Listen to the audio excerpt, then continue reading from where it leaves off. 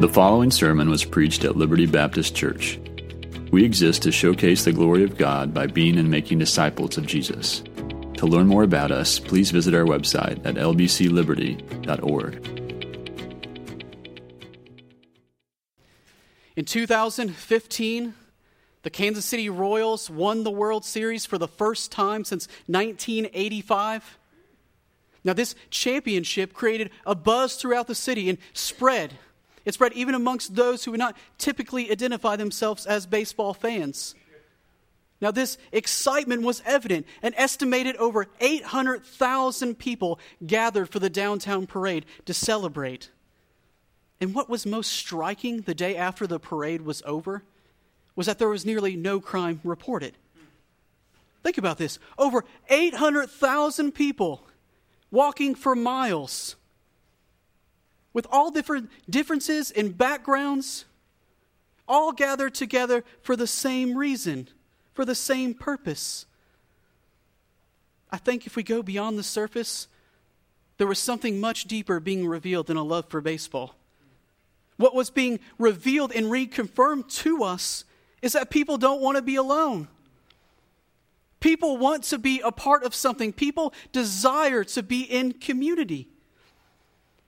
And we know the reason that this desire exists is because we were made to be in community. The persons of the Godhead, the Father, Son, and Holy Spirit, from eternity past enjoyed a perfect relationship with one another. And now we know from Genesis 1:26 through 27, it tells us that we were made in the image of this triune God. Therefore, we were made to imitate and reflect Him. And one of the ways we do this is through relationships. You see, we were designed to be in community, not only with God, but one another. This is why God, after God made the first man, He said, "It is not good that the man should be alone." But because of our sin, our relationship with God has been severed. Our relationships with one another have been distorted. And apart from Christ, every attempt that we make to fulfill this eternal longing, it will always come up short.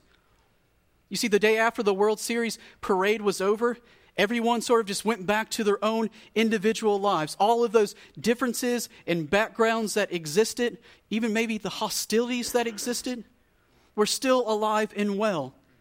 So we have to ask the question, how is lasting community possible? We know even as Christians that because of our indwelling sin, that perfect community is not possible until Christ returns. But by the grace of God, what I want us to see from our passage is how we can imperfectly reflect the heavenly community that God is building in Christ. My aim in preaching this passage this morning is to help us cultivate as a church community in a way that lifts up the name of Jesus and gives glory to God. So if you have a Bible, turn with me to Ephesians chapter 2, verses 11 through 22. That's where we'll be spending our time this morning. Ephesians chapter 2, verses 11 through 22. Paul says, "So then, remember that at one time you were Gentiles in the flesh, called the uncircumcised, by those called the circumcised, which is done in the flesh by human hands. At that time you were without Christ, excluded from the citizenship of Israel, and foreigners to the covenants of promise, without hope and without God in the world. But now, in Christ Jesus, you who were once far away have been brought near by the blood of Christ. For He is our peace, who made both groups one and tore down the dividing wall of hostility. In His flesh, He made of no effect the law consisting of commands and expressed in regulations, so that He might create in Himself one new man from the two, resulting in peace. He did this so that He might reconcile us both to God in one body through the cross, by which He put the hostility to death. He came and preached the good news of peace to those who are far off and to those who are near. For through Him we both have access in one Spirit to the Father. So then you are no longer foreigners and strangers, but fellow citizens with the saints, members of God's household, built on the foundation of the apostles and prophets, with Christ Jesus Himself as the cornerstone.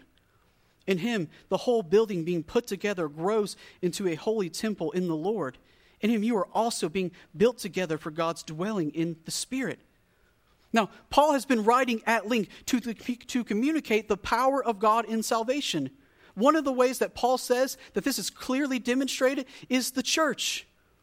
If you want to see a visible representation of the power of God, look at what God is doing to reconcile sinners to himself and one another.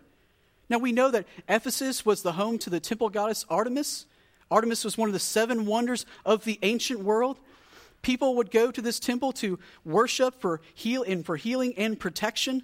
This temple would have appeared very impressive, would have appeared very powerful. So lest they forget and be swayed by the culture, Paul wants us to be reminded of truths that we already know. He doesn't want us to become unmoved by the gospel. So he's seeking to remind us of it so that we would live in light of it. If we forget the gospel, if we forget these truths, if we forget the power of God in salvation, we can expect our church to look less like the heavenly community we were saved to reflect and more like the culture with no visible power to a watching world. So what I want to do this morning from our passage is give 3 ways to cultivate Christian community. 3 ways to cultivate Christian community. If you're taking notes, here is my outline. First, we cultivate Christian community through remembering our prior spiritual condition. That's verses 11 and 12. Second, we cultivate Christian community through trusting in Christ's indiscriminate sacrifice. That's verses 13 through 18. And third, we cultivate Christian community through embracing the eternal building plan of God. That's verses 19 through 20. So first, cultivate Christian community through remembering our prior spiritual condition. Look down at verses 11 and 12. Paul has been explaining the gospel of grace and the spiritual blessings that we have in Christ. It's not until actually in verse 11 that the first command of the letter shows up. What is the first command of the letter in light of being saved by grace through faith? Paul says it's to remember. You might be thinking, why of all the first commands is this the one that Paul gives? What is about remembering that is so vital in the Christian life? What is it about remembering that is so important? Why is it so urgent? Because Paul knows the tendency of the human heart to drift towards spiritual pride. When talking to the Gentiles about being grafted into salvation, this is what he says in Romans 11:18. He says, "Do not be arrogant toward the branches. If you are, remember, it is not you who supports the root, but the root that supports you." As Christians, we have this fleshly tendency to know all of the right theology, but to function as if it weren't true. We can get really zealous about what Christ has done to save us from our sins, but then look at others with disgust because they sin different than us. If this is true, we must ask the question, what does Paul specifically want us to remember? Well, in verses 11 through 12, we get this list of what he tells us we must remember about our prior spiritual state. First, he says you must remember that you lacked physical circumcision. In the Old Testament, circumcision was performed to mark off who the people of God were. To be referred to as the uncircumcision was a derogatory term. It was used by the Jews to communicate that they alone had this exclusive relationship with the Lord. Second, he says, remember, you were without Christ. Because you did not belong to the old covenant community, you had no expectation of a Messiah who would deliver you. He says, remember, at one time you were separated from the commonwealth of Israel, meaning you were refugees. You had no home to belong to. And because of this, because the prior list is true, you have no hope and you are godless. Now, this doesn't mean that they didn't have some sort of hope or they didn't have some sort of God that they were running to. They would have been running to many gods for help. But because all other hopes are empty and all other fake gods are powerless to deliver, Paul says it's the same as being godless. It's the same as having no hope. Paul says, remember that this list used to describe your prior predicament. Christian, it is a healthy practice to remember not only what we've been saved to, but also what we've been saved from. None of us were helpless victims wanting to be rescued. At one time, you and I, we were running in the direction towards our sin as fast as we could. We were running in the direction of hell as fast as we could. Prior to our conversion, we were under the wrath of God. Jonathan Edwards said, the bow of God's wrath was bent and the arrow was made ready on the string. And what's worse is that even our good deeds were like filthy rags before God. There was nothing we could do to sort of tip the scales in God's favor. This is what it looks like for us to be hopeless. So why is it important that we remember our prior spiritual status? Because remembering this way keeps us from thinking little about our sin and being shocked by the sin of others. It brings us to this humble posture before God and one another. Christian, when you're the biggest sinner you know, you're less likely to look at others as those people. The reason why Paul gives remembering as a command and not a suggestion is because where pride is left to flourish in the church, where self-righteousness is left to flourish in the church, decay and death will follow. The fastest way to turn a life-giving community into a self-righteous holy huddle is to forget who we were apart from Christ. When you walked into the church this morning, it is likely that your posture described either character of the tax collector and the Pharisee from Luke 18. So ask yourself, which describes you this past week with your coworkers?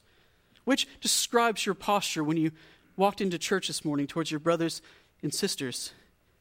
Will you remember the Pharisees praying, God, thank you, I'm not like this tax collector. I fast, I pray, I do all of the religious stuff.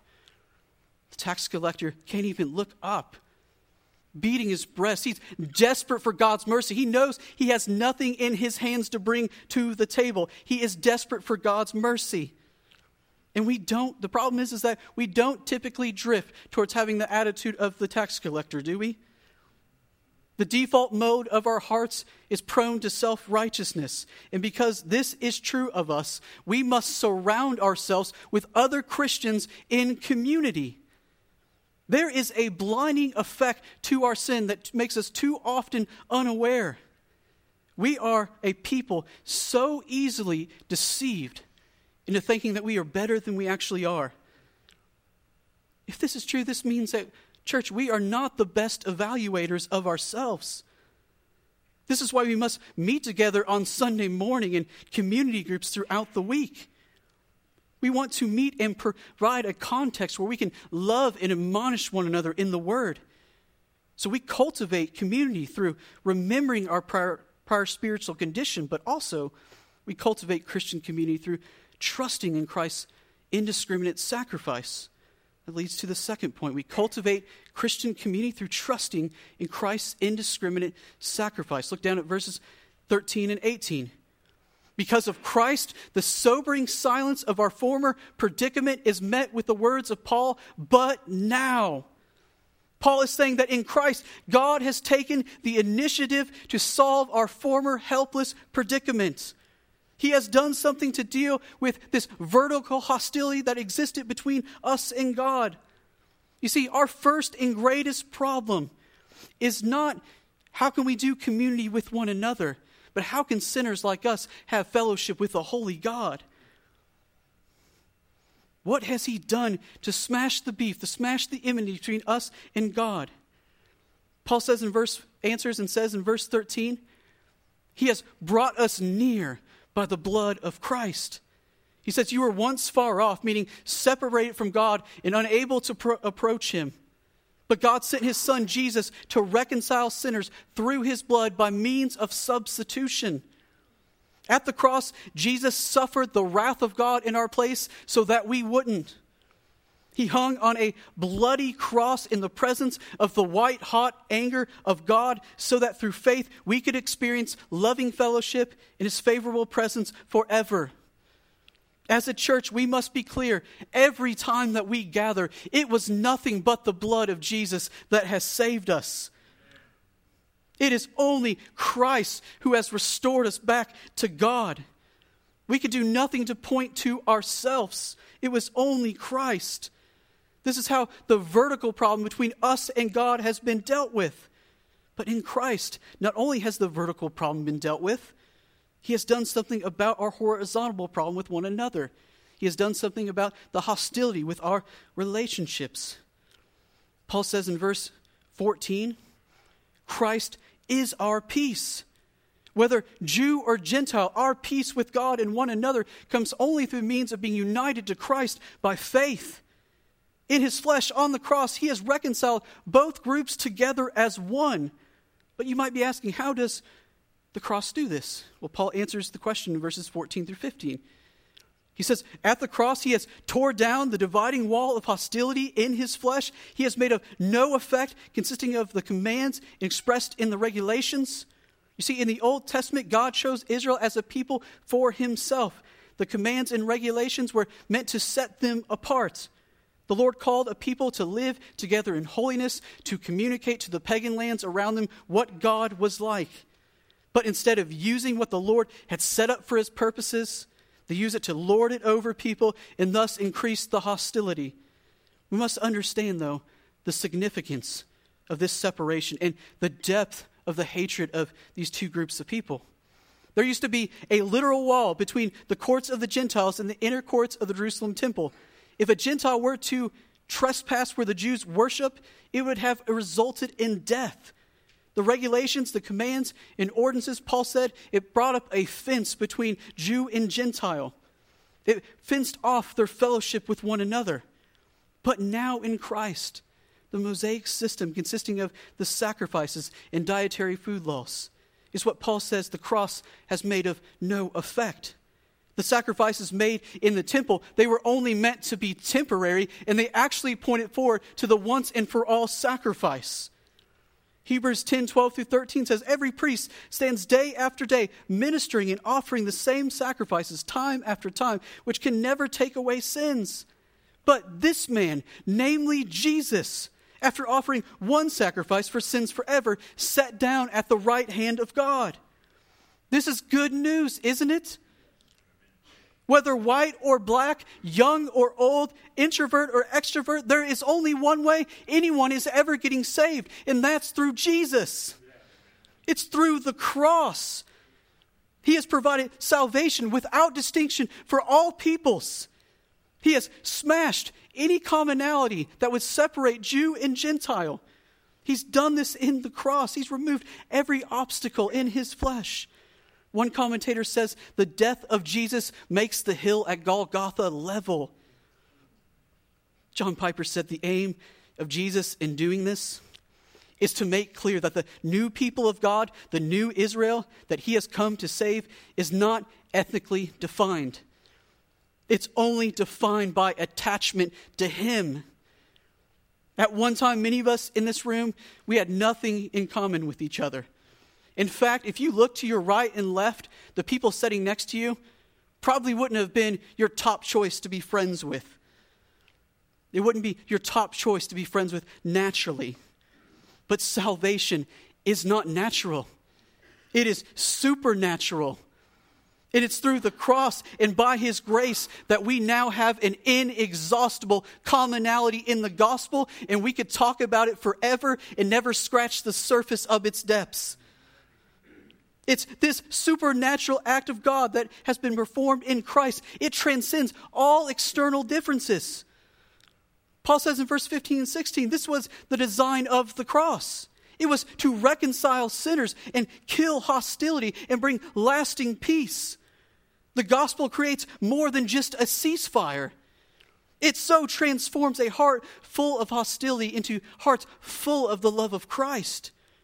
This is what happened to Paul on the Damascus Road, isn't it? On his way full of hatred to murder and arrest Christians. If you remember 1 Timothy chapter 1, verses 12 through 17, Paul explains this experience and what happened. On his way to arrest Christians, he said, the grace and love and kindness of the Lord overflowed for me. It's like it was swallowed up. His hatred was met with the love of Christ, and he was consumed. The purpose in God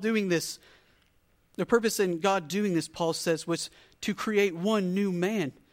He's overcome every obstacle. He wanted to create one body. What God is doing in Christ is creating a new humanity. It's something entirely different. The design of the cross is not to save a people where external differences and shared preferences are all. The design of the cross was to save a diverse people that, regardless of external differences and preferences, Jesus alone would be all. That he would be everything. That he would be the ultimate commonality. This is why Paul says in Colossians 3:11, in Christ there is not Greek nor Jew, circumcision or uncircumcision, barbarian, Scythian, slave, free, but Christ is all and in all. He is everything to the believer. As Christians, we love the cross. We love what Christ has done for us personally, but to fully love the cross, we must love its full design. Let us ask the question then.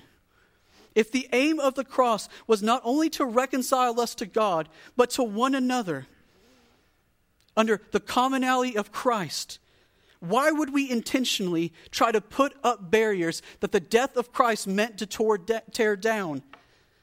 Why would we do that? This is why at this church, we fiercely oppose all forms of racism. We unflinchingly believe that it is anti-gospel and satanic to the core. You can't claim the name of Jesus and racial supremacy at the same time. It doesn't work. You can't say you have peace with God, but hatred towards those made in the image of God. We won't be silent towards this evil, and we believe as a church that this hill is worth dying on. So let us proclaim together with one corporate mouth every Sunday that Jesus alone is supreme. This also means on a lesser level, we want to work against creating ministries around shared preferences. One thing we must understand is that Jews and Gentiles, they could now have peace and fellowship with one another through the cross. But what that didn't mean is that it was sort of the absence of conflict. Their backgrounds and differences, they didn't sort of just vanish. I've heard people say we just need to get back to the first century church as if they were always holding hands singing Kumbaya around the gospel together. I mean, there is a reason why one of the dominant themes throughout the New Testament is Paul's appeals for unity and showing no partiality. There were real issues that existed to threaten their unity. If you're looking for a church where everyone agrees with you on everything, you're always going to be disappointed. I've been at this church for nearly 5 years, and I've been deeply hurt by the sin of others. And to my shame, I know that my sin has deeply wounded other members in this church. If you walked into church this morning, and it's your first time, we are not a perfect church. We are not a perfect church, but I can assure you that this is a gracious church. You have always been very patient with me, and I thank you and I love you for it. If we don't get this, we will always be jumping from church to church and even community group to community group. There are good reasons to leave a community group. There are good reasons to leave a church, but conflict-free Christianity does not exist in this life. We give the watching world something different when we choose to forgive and love each other despite our differences and preferences. And what I want us to notice is that when Paul deals with conflict in the church, when he deals with these massive differences, his answer wasn't to sort of set up a traditional service for the Jews and a more contemporary service for the Gentiles. His answer was always the gospel. It was always pointing people back to the sufficiency of the death of Christ, the sufficiency they shared in the commonality of the cross. Our differences are not a hindrance to the gospel. They actually commend it. So what is the primary method that God uses to create this type of community, this type of peace, to reconcile sinners to himself and to one another? It's through preaching. We were reconciled in Christ to proclaim reconciliation to a lost world, to all peoples. This is what Paul means by saying Jesus came and preached to those who are far off and to those who are near. We do this individually, but also together. Every Sunday when we gather, we're proclaiming God's word together through song and through the word preached. If you're not a Christian this morning, you are an enemy of God. You are under his wrath. You must repent and trust in Christ today. It's only through faith alone in him that you can experience the real peace that you most desperately need between you and God. This is our only mediator. Christ is our only way that we can have access in the presence of God. Verse 18 says it's only through Christ that we can approach God freely.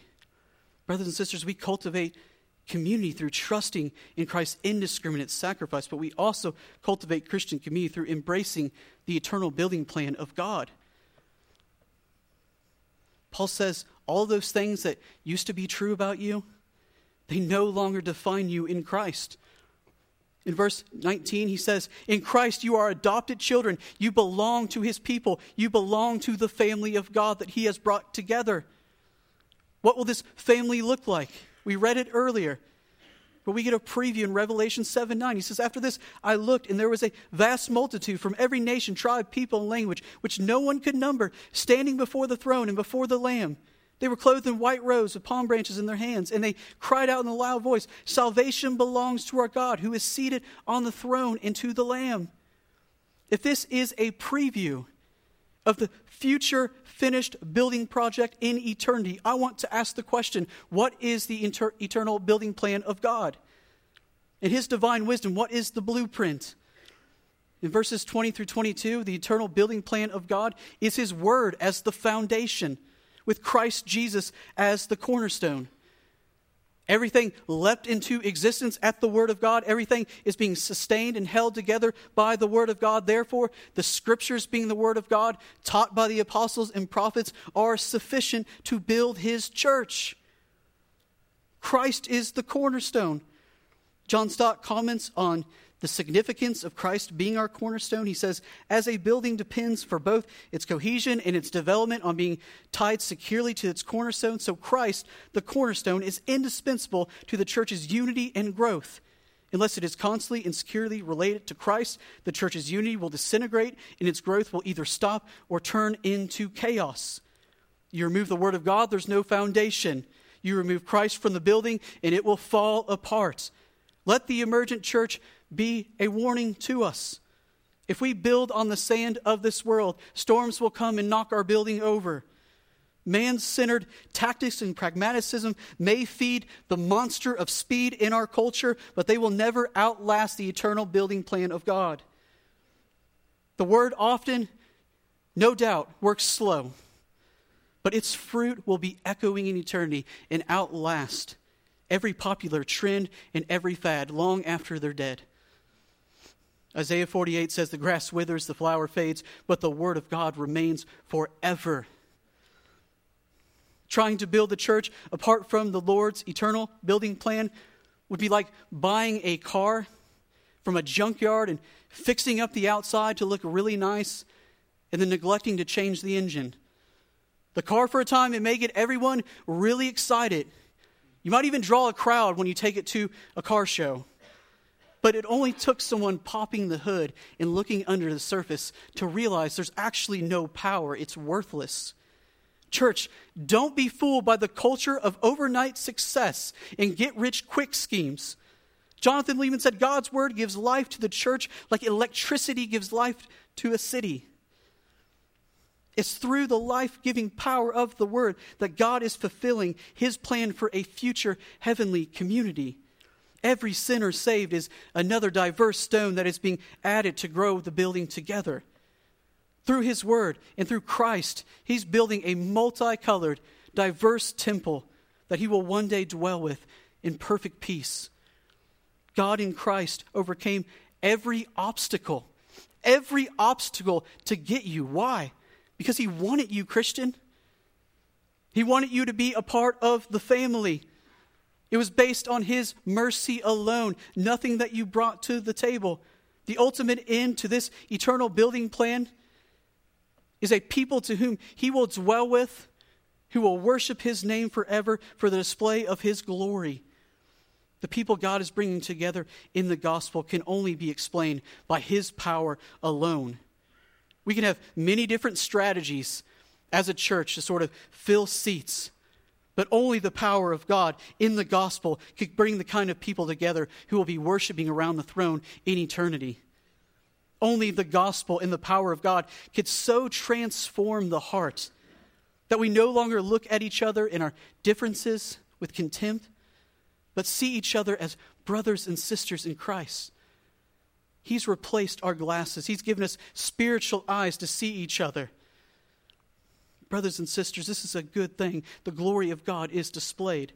Paul says this is how we display the multifaceted wisdom of God. The application for the life of our church is endless. But let me offer one. Because God is after the glory of his own name, we should be after the same. We should be after his glory. That means from the means to the end, it all matters. Our number one question is not what works, but what would glorify God most. When we started community groups, we first asked the question, who will get along the best? But as we went through different resources and consider this passage, we realized we needed to reform to the biblical pattern. Instead, we want to intentionally put people together that will better reflect what heaven will look like. We want unbelievers to walk into our church and into our community groups and ask the question, what in the world are these people doing together? What is the dad in cargo shorts doing worshiping with the hipster in hipster jeans? The beauty of the gospel is that it rarely ever creates normal. It's always something strange. And when the outside world sees this, it looks peculiar. They want to know what's going on in this place. This is why we don't want our community groups to be young people groups. We don't want them to be old people groups. We don't want our groups to be single groups or married groups. We want to put our groups together in such a way that if we took Jesus away, they would fail miserably. We confess with community groups and as a church as a whole, this vision has not been perfectly accomplished yet. So I want to ask you, would you prayerfully consider joining a community group? Would you prayerfully, even in this church, consider pursuing a relationship that only the gospel could explain? Would you please even pray that Christ would be so central to the community of this church that it would totally dismantle any type of cliques that are set up? This doesn't mean that it's wrong to have relationships where you share preferences and different things outside of Christ, but this does mean they shouldn't be our only relationships. So church, by the grace of God, let us lean into the hard work of Christ-centered community. It may be slow, it may be difficult, it may appear like it's not working, and it will be messy, I can assure you of that. But the glory of God is worth it, isn't it? If lost people ask us, why in the world are you together? We have a glorious answer for them. It's because of Christ. He is everything to us. None of us bring anything to the table. We're standing on his perfect righteousness. And so we want our church and our ministries to reflect that in everything we do for the glory of God. Would you pray with me?